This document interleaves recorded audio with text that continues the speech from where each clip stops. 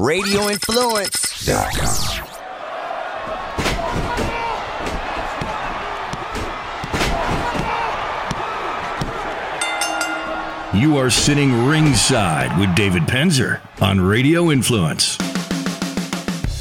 Welcome, ladies and gentlemen, to another edition of Sitting Ringside. My name is David Penzer. We are so happy that you are here once again to listen to this thing, at least I call a podcast, and are excited about our guest this week. He has a book coming out that looks really great. He's a WWE Hall of Famer, Intercontinental Champion, multi-time WWE Champion.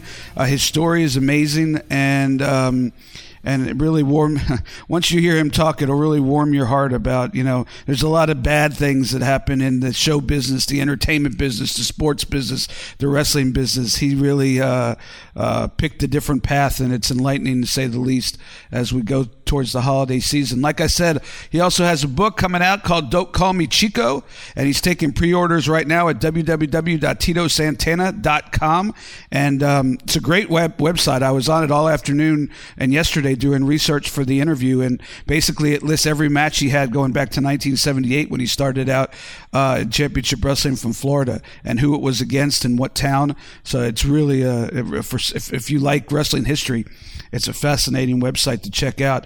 And the cool thing is, if you go to TitoSantana.com and pre-order before Christmas, you will get a phone call from Tito Santana like we're about to get in a minute. I don't know that he's going to talk to you and answer all the questions that he's answering for me, but you get to say hi to Tito and maybe ask a quick question or two. So book looks fantastic, and I suggest that you go to TitoSantana.com.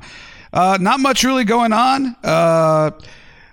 Right before we're taping this, the Wednesday Night Wars numbers came out, and ladies and gentlemen, it looks like we have a war. There was some wonder if AEW was, sort of on the down, going on, on a downturn because of the numbers last week. I'm thinking that the only thing different between last week and all the other weeks, other than Thanksgiving, which affects everybody, but not as much as it affected AEW, I'm thinking that the only thing that was different that I could think of was they opened the show with an extended promo segment with the Chris Jericho segment. And while that segment was tremendously entertaining, every other time I ever remember them opening the show, they always open with a pretty high-flying wrestling match. This week they opened, as you know, with the Young Bucks and Dustin versus Santana, Ortiz, and Sammy Guevara, who continues to impress me. His facials and the way he reacts to the referee, fantastic stuff for a heel. It's the little things that really impress me. Now, the guy could work for sure and does amazing stuff, but it's the little facial stuff that really is getting him over.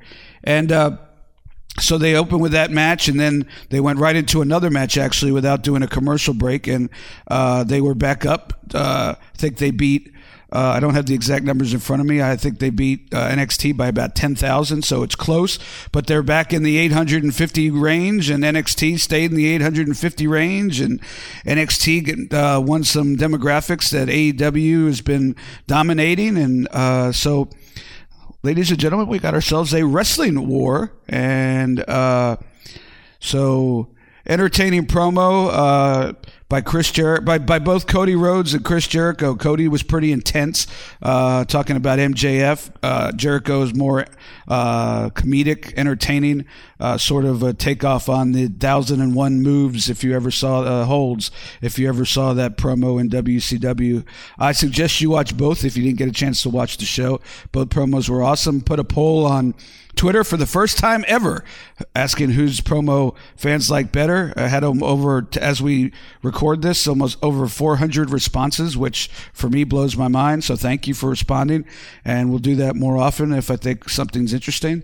And I think it was 50. Last I looked, it was 53% Jericho, 47% Cody, but it went back and forth all day and all last night. So that's fun, interactive stuff on Twitter. By the way, if you don't follow me on Twitter, you can follow me at David Penzer, all one word, at David Penzer, all one word, or at Penzer Ringside. You could follow the site. Hey, don't want to jinx myself. I'm going to knock on wood here. But got some big names in the pipeline for this month and the beginning of next month. So stay tuned, because if everything works out as it's written on paper, it could be a fun month to 6 weeks here on City Ringside. Really riven things up and reached out to some people and was surprised by their response. So possibly big things happening, but I don't want to jinx myself. If those who know me know I knock on wood probably 50 times a day. So I'm very superstitious. That said, ladies and gentlemen, an interesting story, an interesting career. Somebody who grew up basically with nothing and made himself into not only a success, but an inspiration. It's my honor at this time to introduce my guest this week, WWE Hall of Famer, the author of the soon-to-be book, Don't Call Me Chico. You can pre-order at TitoSantana.com and get a call from my guest this week, the one and only Tito Santana. All right, ladies and gentlemen, sitting ringside this week, we are honored to have a WWE Hall of Famer. He is a former Intercontinental Champion and multi-time WWF Tag Team Champions. He has a book coming out that sounds fantastic. I can't wait to read it. It's called Don't Call Me Chico. And if you pre-order the book on his website, TitoSantana.com, which, by the way, the website is fantastic. He has every match he ever wrestled on the website starting 40 years ago. It's amazing. And who he wrestled against in what city. But if you pre-order on the website before Christmas, you will get a call from my guest this week. Please welcome the one and only Tito Santana. Welcome to City Ringside. Thank you so much, David. Arriba. Arriba.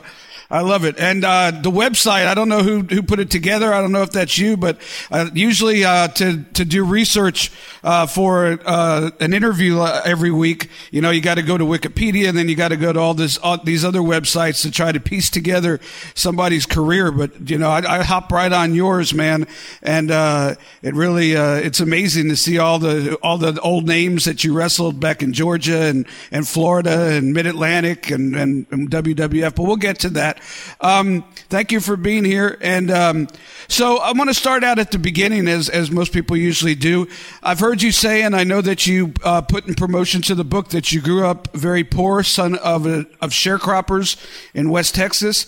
I'm wondering if that made you more determined to achieve success as you were growing up. I just think, that did. It just drove me at a very young age. I started working in the fields when I was 7 years old. And at a very young age, I realized that, I needed to get an education. I didn't know how I was going to go about it to get out of being a poor farm worker. Well, I mean, it's a great story for anybody who finds themselves in a spot where it's not, things aren't great in life, and it's a fantastic story. As a matter of fact, have you ever seen the movie The Wrestler with Mickey Rourke? Yes. I would say that for all the negative that's in that movie, as far as people not knowing when to walk away and all the stuff they abused, I would say in reading your biography, knowing you a little bit, and knowing your story a little bit, you would be the opposite, in my opinion, of that movie. And we'll get to that towards the end of the interview, what you're doing now and why you decided to walk away, which is, it's hard in this business, as you probably know, but you were able to do it, and you did it at the right time, and you still are able to wrestle on the weekends. I just think it's a great story. Curious if you were a wrestling fan growing up, or if you didn't have time to watch wrestling because of the work in the school and all that. I don't really understand the question. Were you a wrestling fan? Were you a wrestling fan growing up? Did you watch it on TV? Did you ever go to the matches? No, I was not a wrestling fan. I started doing sports, and I was always involved in high school. Once I started playing sports when I was a freshman, and I played football, basketball, and I did track.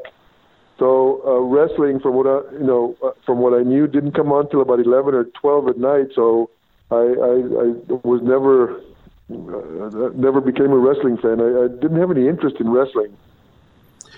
It's amazing how many famous and successful wrestlers that West Texas State football program popped out. It's really amazing if you think about it. I know you played tight end, I believe, with Tully Blanchard as the quarterback, and I'm assuming that Tully was the one who kind of keyed you in on the wrestling business and encouraged you if the football thing didn't work out down the road, that encouraged you that might be something you'd want to get involved in?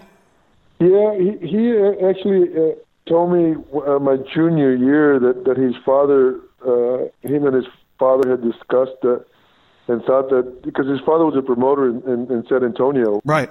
So he said that they thought that I could have a great wrestling career, but I didn't know anything about wrestling and I wasn't interested. So I said, football is my, I started to get letters from the NFL when I was a junior in college also. So, I was just determined to be a football player. So, they threw some figures at me, and when I went to Kansas City and, I signed for $18,000 a year as a rookie, and the numbers that Tully Blanchard and Joe Blanchard were throwing at me were quite a bit more, and the careers were a lot longer. After my first season, I realized how hard it was to make it in the NFL, and even if you made it, the career was not very long. I started thinking about it, so I told Tully, I said, I want to go and I want to play one more year, and then I want to start training to become a professional wrestler, and I was really grateful for the opportunities that they gave me. Obviously, and you trained in Florida under Hiro Matsuda and Eddie Graham. I grew up watching championship wrestling from Florida. I live in Tampa, so I'm very familiar with that promotion and that whole era. Just wondering, was it Tully or Joe or somebody else that arranged for you to come to Florida to train? You would think maybe they'd send you to Joe Blanchard's territory to train, but instead someone sent you to Florida. Well, after I got done playing with my second year, I played in Canada with the BC Lions. Right. After that season was over, I told Tully, that we knew that I was going to start training. So Tully graduated from college, in that December. So him and they had it set up where him and I were going to go to Tampa, Florida, and he had already been. I didn't know this, but he had already been wrestling in the summer, so he was ready to go.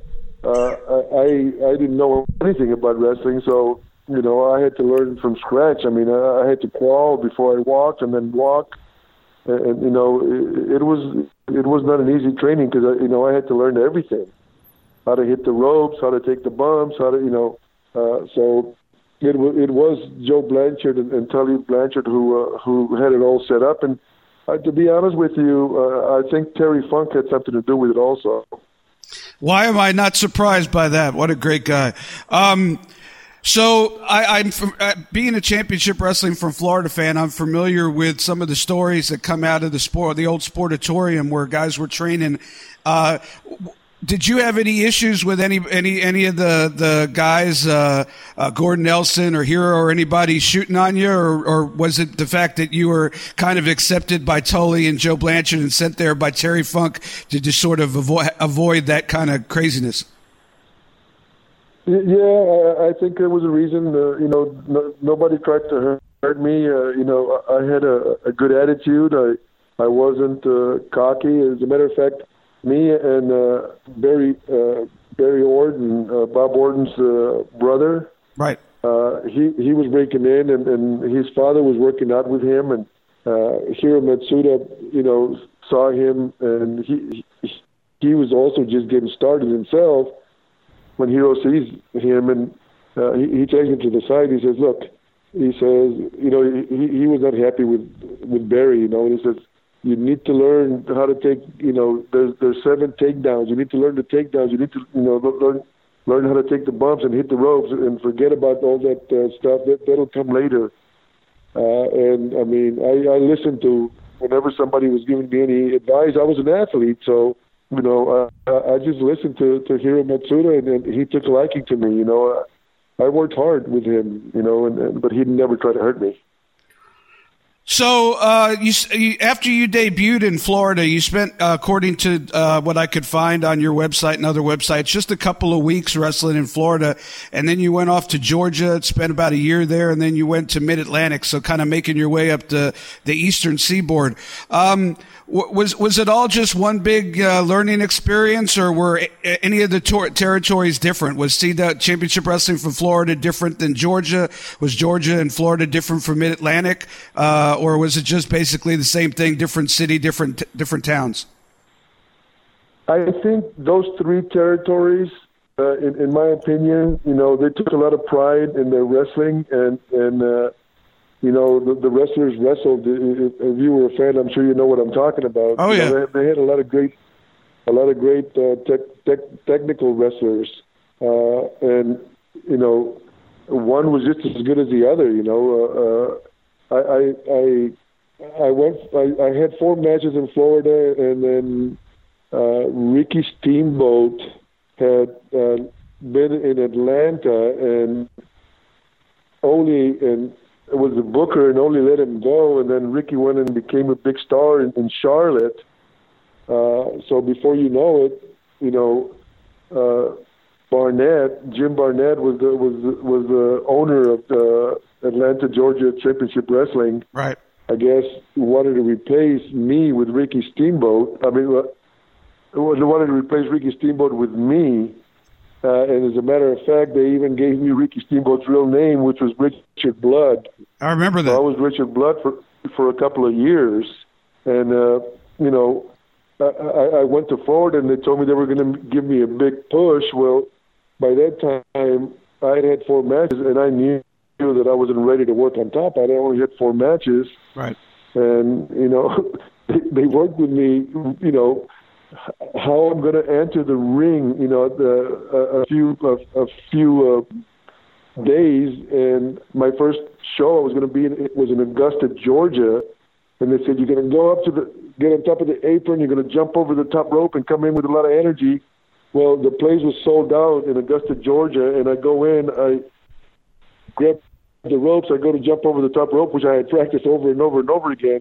But lo and behold, my feet catch the ropes, and I stumble into the ring, and my opponent was Ted Oates, and I forgot the name of the referee, but they were waiting for me, and they didn't want to laugh, so I walked up to them and I said, from now on, just call me Gracious. And then they started laughing because it was funny the way I fell, but it was embarrassing. But there was the beginning. It's a lot of people don't realize how hard it is to become a professional wrestler, and to learn the moves, to learn how to do the interviews, to just to learn the match in itself. It takes a lot of hard work. Yeah, back in that day, you had to learn how to read a crowd and react accordingly. What worked in one city, might not work in the next town, the next night. So that's exactly right. Yeah, you had to be able to adapt, which is really it's still wrestling is still an impressive athletic event, but the art form, I think, of being able to listen to a crowd and not plan everything in advance, I think, is something that unfortunately has disappeared, which is a shame. I'm excited today to talk to you about Dollar Shave Club, and I can't stress enough the quality of their products. We're going to get to that in a moment, but I want you to know that they've spent years developing, crafting, refining everything.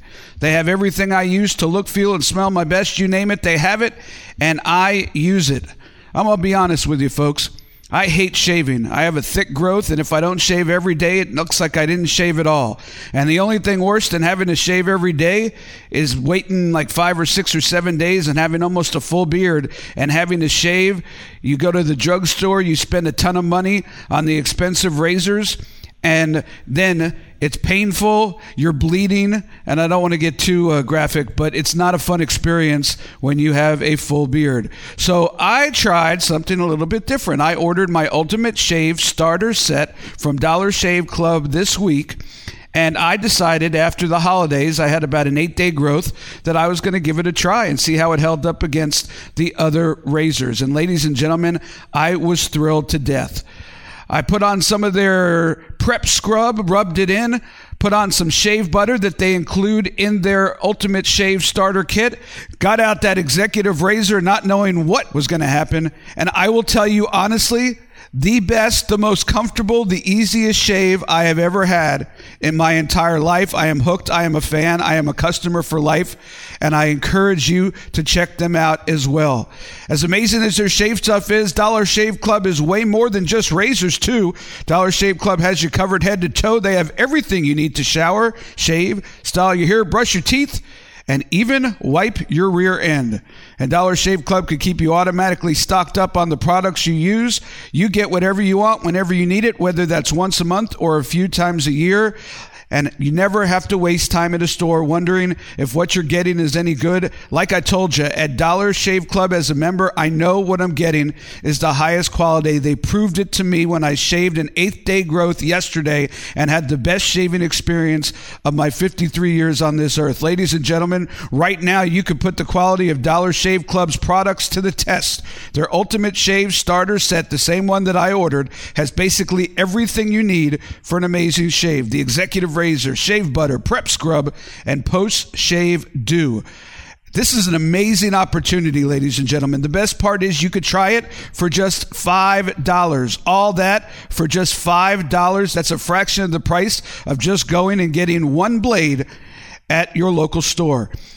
After you get that, the restock box ships regular size products at regular prices.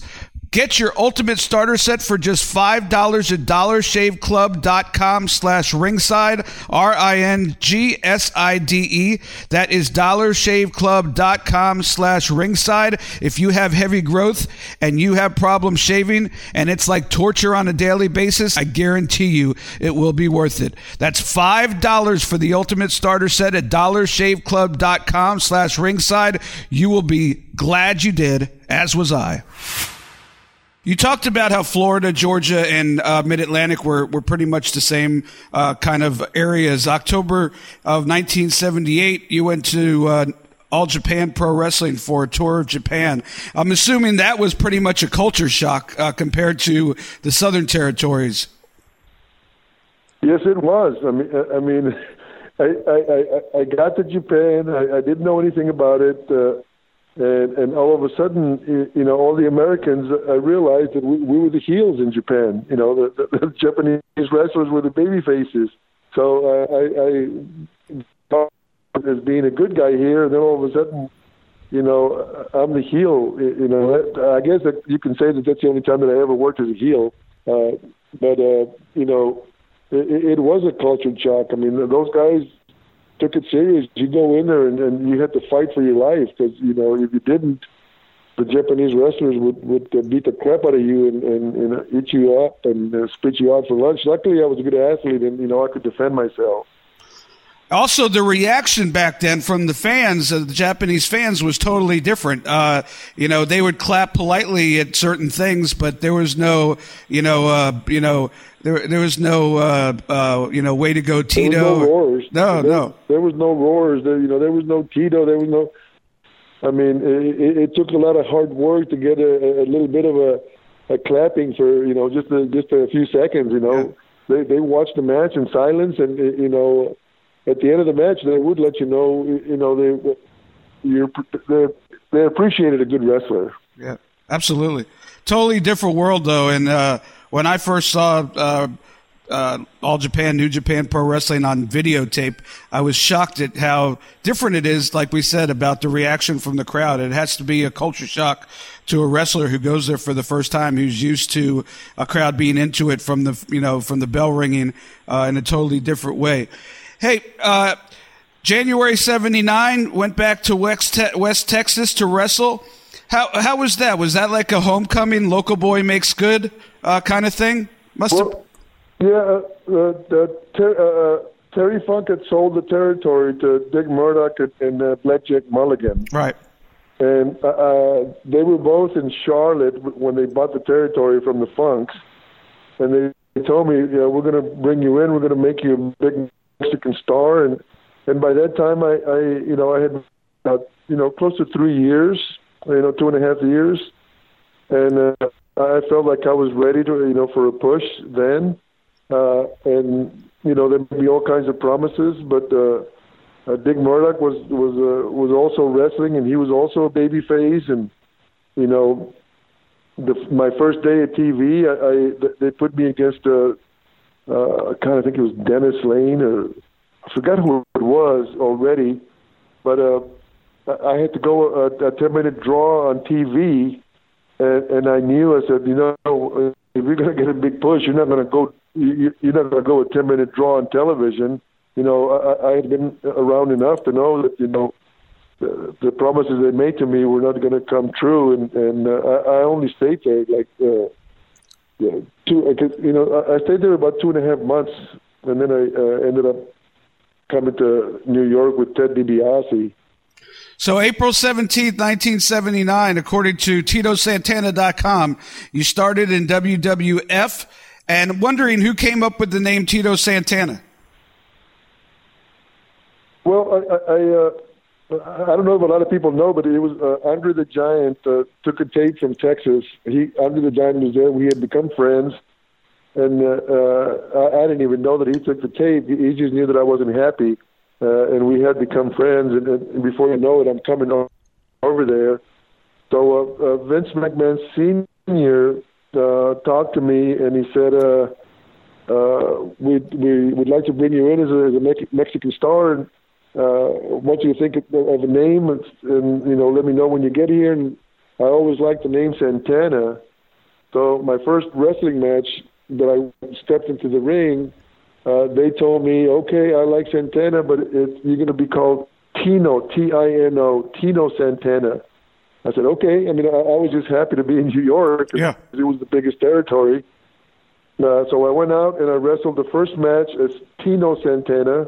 And when I got done, I signed a few autographs as Tino Santana from the ring in Allentown, Pennsylvania. And when I came through the curtains, Vince McMahon Jr. and Sr. were both waiting for me, and they grabbed me and they said, "From now on, you're going to be called Tito Santana."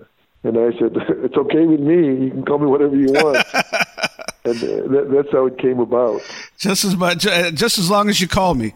That's right. According to TitoSantana.com, a great website, by the way. I can't gush about it enough. I was on it all afternoon. July 2nd, 79 was the first time you wrestled in Madison Square Garden. I'm wondering if you realized at the time how significant that was and how many people dreamt to wrestle in the Garden as almost like one of the top things to achieve in their career.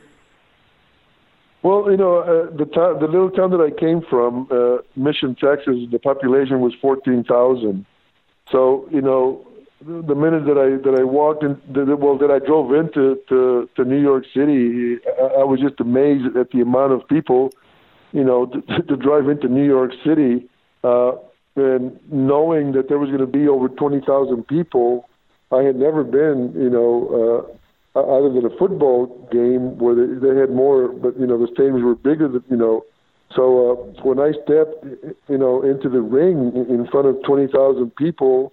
I was just amazed at the number of people, and I always heard that if you can make it in Madison Square Garden, you can make it anywhere. And Mario Savoldi, who was a referee, and we worked together in Texas also, and his father was Angelo Savoldi. Right. Told me, if you can get over in Madison Square Garden, you can get over anywhere, but they told me it's not going to be easy. You're going to have to work your ass off, and I just went in there with intentions of doing. A lot of wrestlers said that I'm the one that brought in the high flying. I started doing flying head scissors, drop kicks, and New York was a big man territory. I mean, they had big, strong guys. There wasn't a lot of flying going around, in wrestling matches. So I guess you could say that, I introduced a lot of the high-flying moves in New York territory. I actually remember that, watching on WOR. You and Ivan Putski won the WWF Tag Team titles. And after about a year, you left WWF. I'm wondering, why you decided to leave. There, guys like Putski and Tony Gurria, Chief Jay Strongbow had good runs there for 10, 15 years of their career. I'm wondering why you decided to go and go to the AWA and move on. Well, Vince McMahon Sr., I guess he saw talent in me.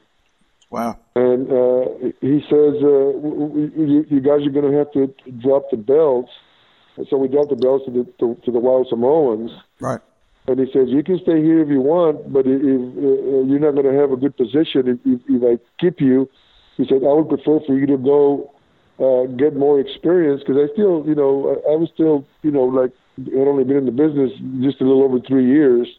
He says, you would benefit by going somewhere else and getting more experience. I think when you're primed, we'll bring you back. And I said, I told Vince Sr., I said, I'll do whatever you tell me to go from now on. Like I made him my booker. Anytime that I made a move up to that, I would call Vince Sr. So he says, okay, where would you like to go? And I had heard of the AWA. I'd heard that it was a great territory, so I said I'd like to go to the AWA. And, we used to do TV tapings every 3 weeks. He says, okay, you're all set to go into the AWA. You're going to be starting at a certain date, and, he had it all set up for me. That's awesome. Hey, we always like to ask, and you said that Andre was a friend, and a better friend than not a friend, from everything I've heard about Andre. What's your, I know you don't want to give too much away because I'm sure you're writing about your book, but what's your favorite, if you can name one Andre the Giant story that tickles your funny bone? I'm wondering if you could tell the fans. Well, my wife and I were with Andre in Hawaii one time, and Andre was a big star all over the world. So Andre was going to show me, my wife. He loved my wife Leah, and we got into a limousine, and it was a little Oriental that was driving the limousine, and he sees Andre get in, and he says, "No, out!" He says, "Flat tire." And I said, "Just drive." But Andre was a good, Andre was a good guy. He if you were a wrestler, he the wrestling was his family. Sure. If you were a wrestler, you were okay. If he liked you, you were okay. If he didn't like you, he still made life miserable for you as a wrestler. But I saw his career come to an end, and the pain that he was in at the end, and Andre at the end was very bitter, and he was very mean to the wrestling fans, to kids, to old people, because I can't tell you how many times I would walk through the airports and people making nasty remarks about Andre loud enough for him to hear him, and he wouldn't say nothing because he was a good guy, and at the end he just could care less. He'd tell them go screw off, and he would tell people off at the end. Wow.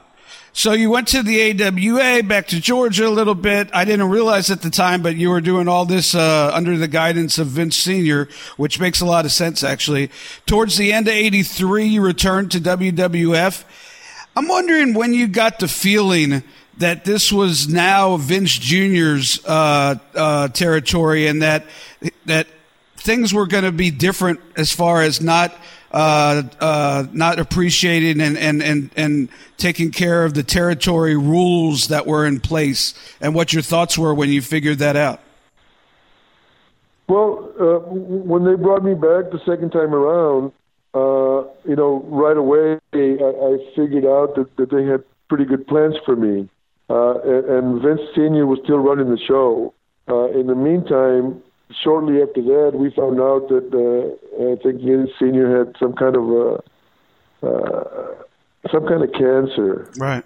And and that he wasn't going to be around. And Vince Sr. they called a meeting, and Vince Sr. said that he was turning the territory over to Vince Jr. And he was going to be our boss. And right in the middle of when Vince Sr. got done, Vince Jr. took over, and he he took over and he let everybody know he was going to be the boss.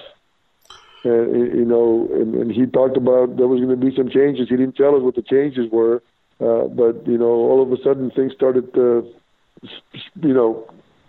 coming up. We're going into Atlanta, we're going into Louisiana, we're going into Montreal. All of a sudden, every time we come to TV, we're going into a different place, and then came the WrestleManias, and the explosion started. How'd you feel about that as someone who got your start in the territories and that's where you really learned your craft? Did you have mixed emotions about that, or you were just going wherever Vince was sending you and that was just part of the business? To me, that was just part of the business, and I knew that Vince was the top. He was running New York. Nowhere else did you have the Coliseums like you did in Baltimore, Washington, Philadelphia. A lot of big buildings that were packed. You didn't have that in Florida. A big crowd in Florida was 5,000 people. In Atlanta at the time was the same. Later on they started going into bigger buildings, but they weren't going into the big buildings like you were going into the East Coast. They didn't have the population right in the first place. So I knew that I was being taken care of by the best territory in the world, as a matter of fact. You mentioned the first WrestleMania, and you were in the opening match, and I've seen Vince said that he put you in that opening match because he knew you would get the crowd going with all your high flying stuff that you were talking about. I'm wondering when you were at WrestleMania, could you have ever imagined that all these years later what it would become, or did you just see it as another super show and would pack our bags and keep on rolling down the road? Well, at the time, it was just another super show, but we had no idea where it was going to go. Before the show started, Vince, we had a meeting, and he says, he told us, he says, this is do or die. He says, I invested everything I got. So, Vince rolled the dice. He brought some mega stars, and he said, we're either going to make it or we're not going to make it. I had a big feud against Greg the Hammer Valentine, and I was really disappointed because I was not wrestling Valentine. They put me, and for me, I thought that like me and Greg Valentine were selling out arenas without Hulk Hogan. I was really down, and then right before I went through the curtains, Vince came. Vince Jr. came and said, the reason you're first is because you're the guy that can get the people off their ass, and that's your job tonight. And then I had a different perspective in why I was on first match, and now it turned out to be that I was the first match on WrestleMania 1. And that's a big spot for the wrestling fan now. Couple of things about my buddies at Mack Weldon. Mack Weldon is a premium men's essentials brand that believes in smart design and premium fabrics, and I guarantee you that Mack Weldon is better than whatever you are wearing right now. Let me tell you a little bit about my friends at Mack Weldon. Their mission is simple: to make sure all your basics and beyond are smartly designed, and shopping for them is easy and convenient. The frustration was real, and their eureka moment happened in a department store aisle full of brands that dominate our top drawers. Surrounded by a mind-numbing assortment of underwear and socks, they realized consistent fit and quality became a game of roulette. By the way, I love roulette. They made sure the design process was meticulous so you could count on the fit being the exact same each time. They also built a world-class customer experience The difference is in the details, and they obsessed over every stitch and seam until they reached their definition of perfect. Like I told you earlier, Mack Weldon is better than whatever you're wearing right now. They believe in smart design, premium fabric, simple shopping, and going online is a breeze. One of the cool things I liked about their website is next to every single product, they have easily to find customer reviews. And I found that very helpful while I was looking on their easy to navigate website. They want you to be comfortable, so if you don't like your first pair of underwear, you can keep it, and they will still refund you, no questions asked. And not only does Mack Weldon's underwear, socks, and shirts look good, they perform well too. Good for working out, going to work, going on a date, just everyday life. Ladies and gentlemen, for 20% off your first order, visit MackWeldon.com and enter promo code Ringside, RINGSIDE. That's 20% off your first order, MackWeldon.com, and enter the promo code Ringside. I'll say it for a third time. Mack Weldon is better than whatever you're wearing right now, so be sure to get some of their great products. For 20% off your first order, visit MackWeldon.com, enter the promo code Ringside. You'll be as glad as I was. You mentioned working with Greg Valentine, and I got to know Greg pretty good here and living in Tampa. I'm assuming working with Greg Valentine was akin to working in Japan, where you literally had to fight your way out of the ring every night. I don't want to put words in your mouth, but tell me about working with Greg real quick.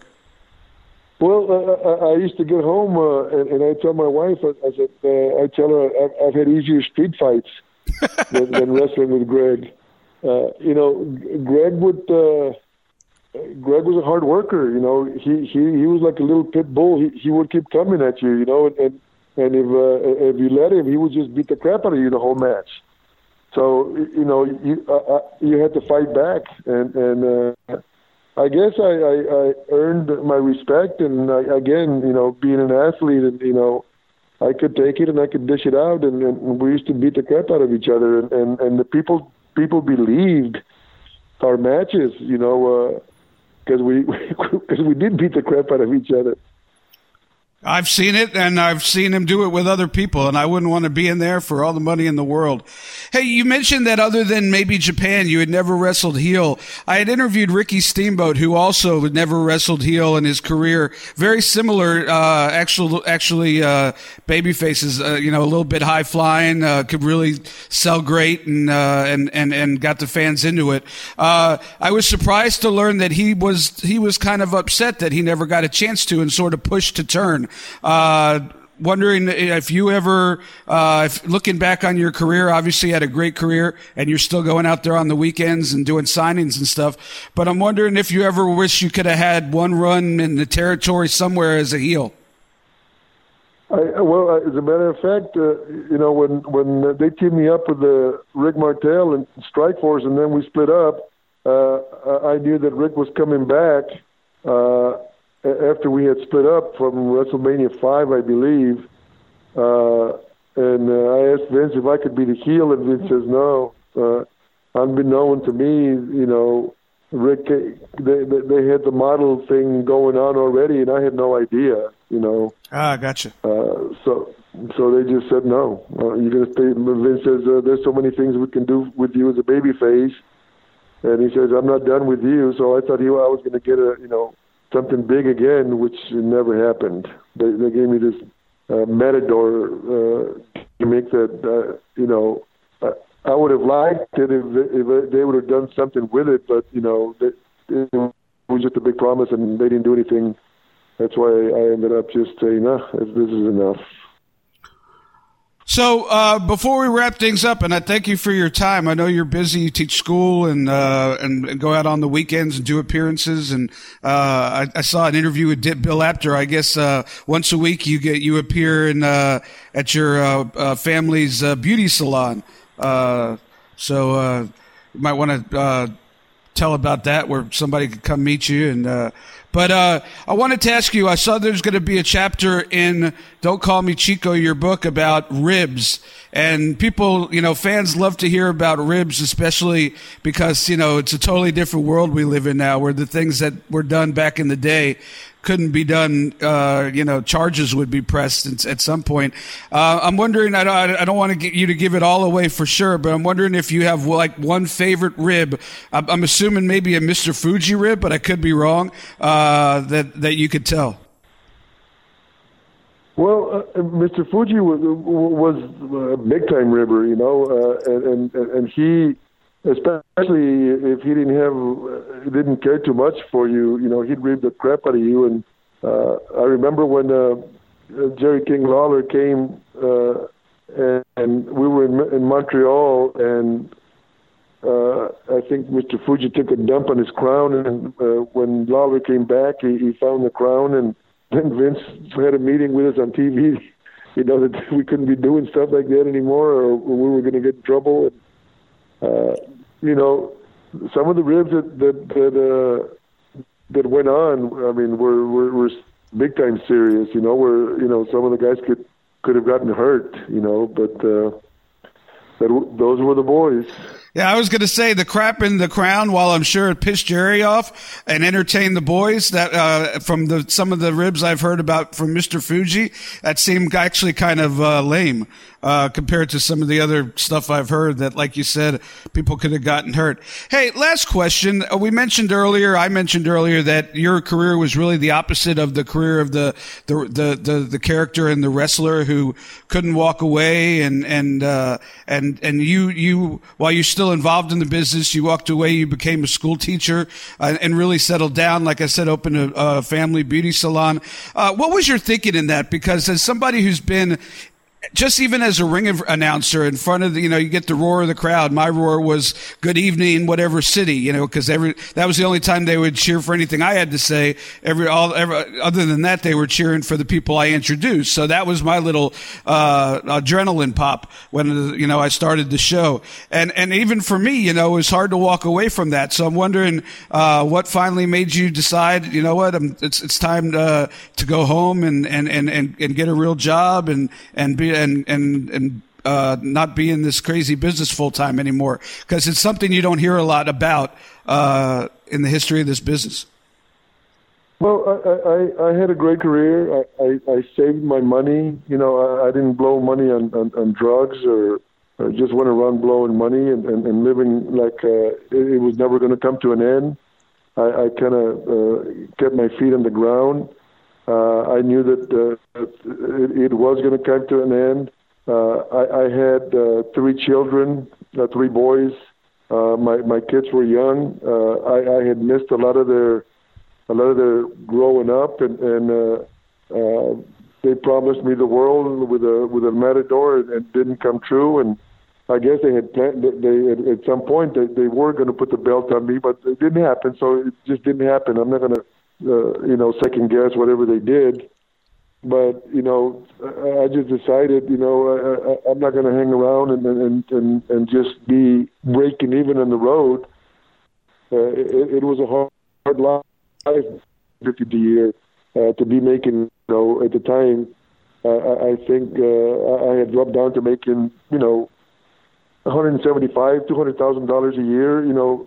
To me, it wasn't worth it. My family was more important, so the money wasn't as good as it had been. So I said, I'm not gonna, because we had to pay, maybe 175 sounds like a lot of money, or $200,000, but when you pay your expenses out of that, it really wasn't a lot of money. And taxes too, yeah, and sure. I just said, my family's more important than just spending time away from home, having a good time.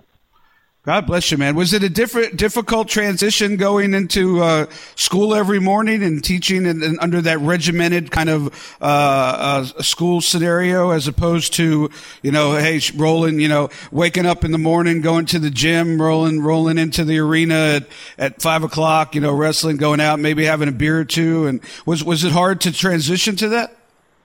No, it wasn't. It wasn't very hard for me, because when we wrestled, we worked 20 hours a day, 7 days a week.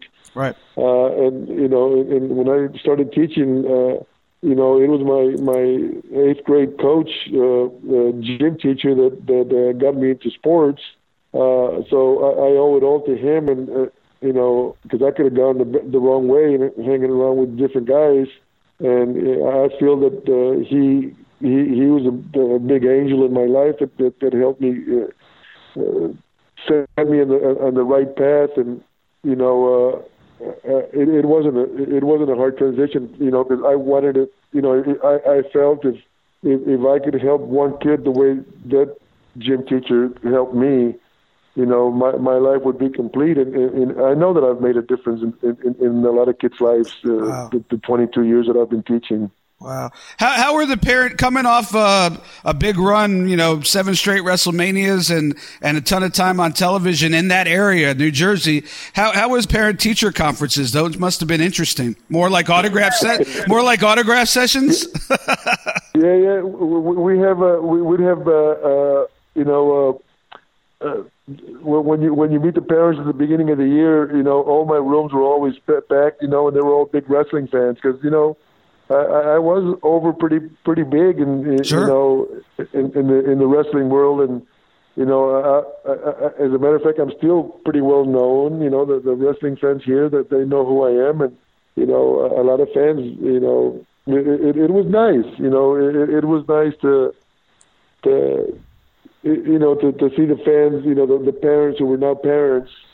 That tell me they were watching me when they were, young teenagers. It's a great feeling. I love, when, people. I love making appearances and people talking about the good old days, and they know more about my career than I can remember. But they refresh my memory, and I love talking to the fans about when you hear.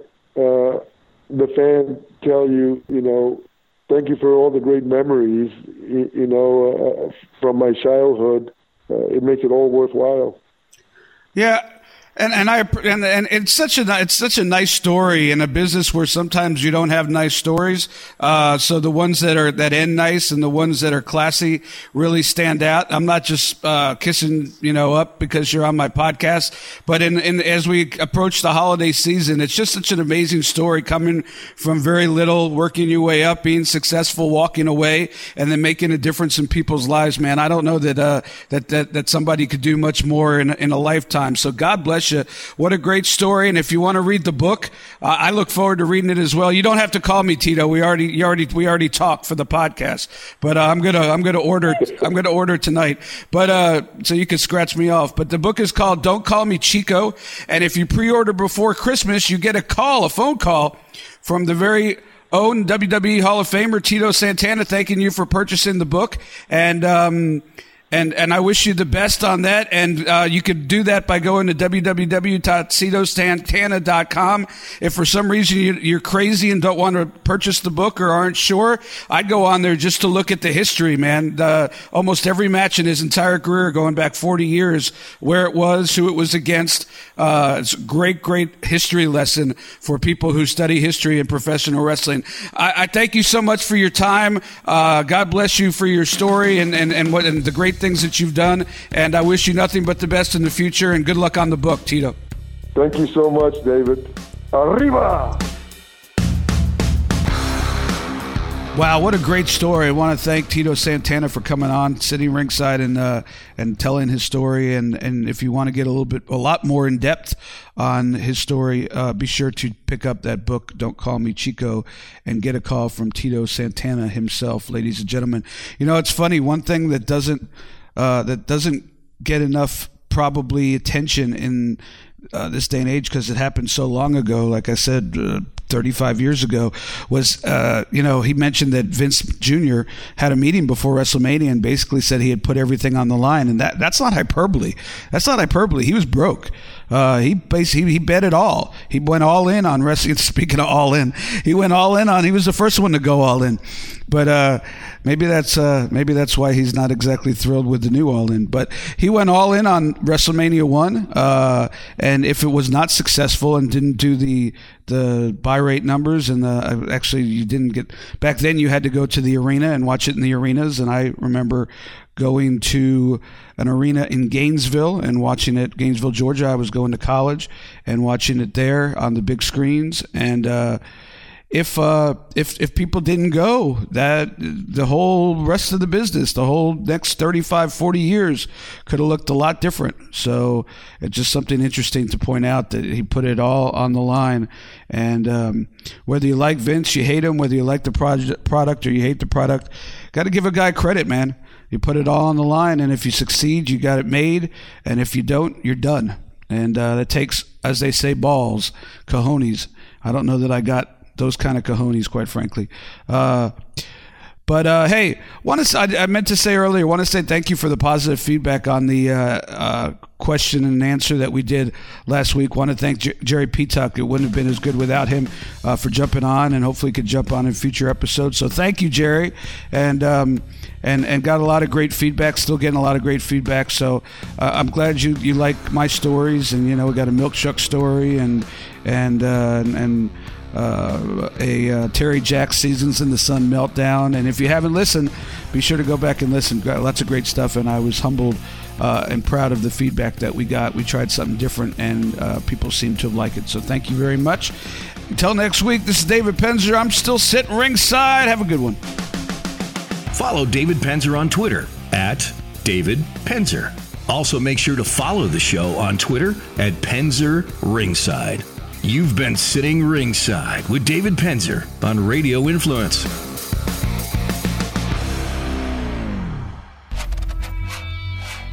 Hey gang, Jerry Petuck here, co-host of A Place for My Head. Each week, Brandon Thompson and I are going to be talking about the importance of mental health. We're going to be talking everything from stress, anxiety, different mental illnesses, different chronic illnesses, and frankly, the rigors of everyday life and how we all struggle to get through it. We're not medical professionals, but we are looking to start that conversation that needs to be had about the stigma around mental illness and how it affects us every single day. We'll talk to experts, but at the end of the day, A Place for My Head is all about real people with real stories about real life. Check out A Place for My Head with Brandon Thompson and myself, Jerry Petuck, each week on Apple Podcasts, Stitcher, TuneIn Radio, Google Podcasts, and RadioInfluence.com.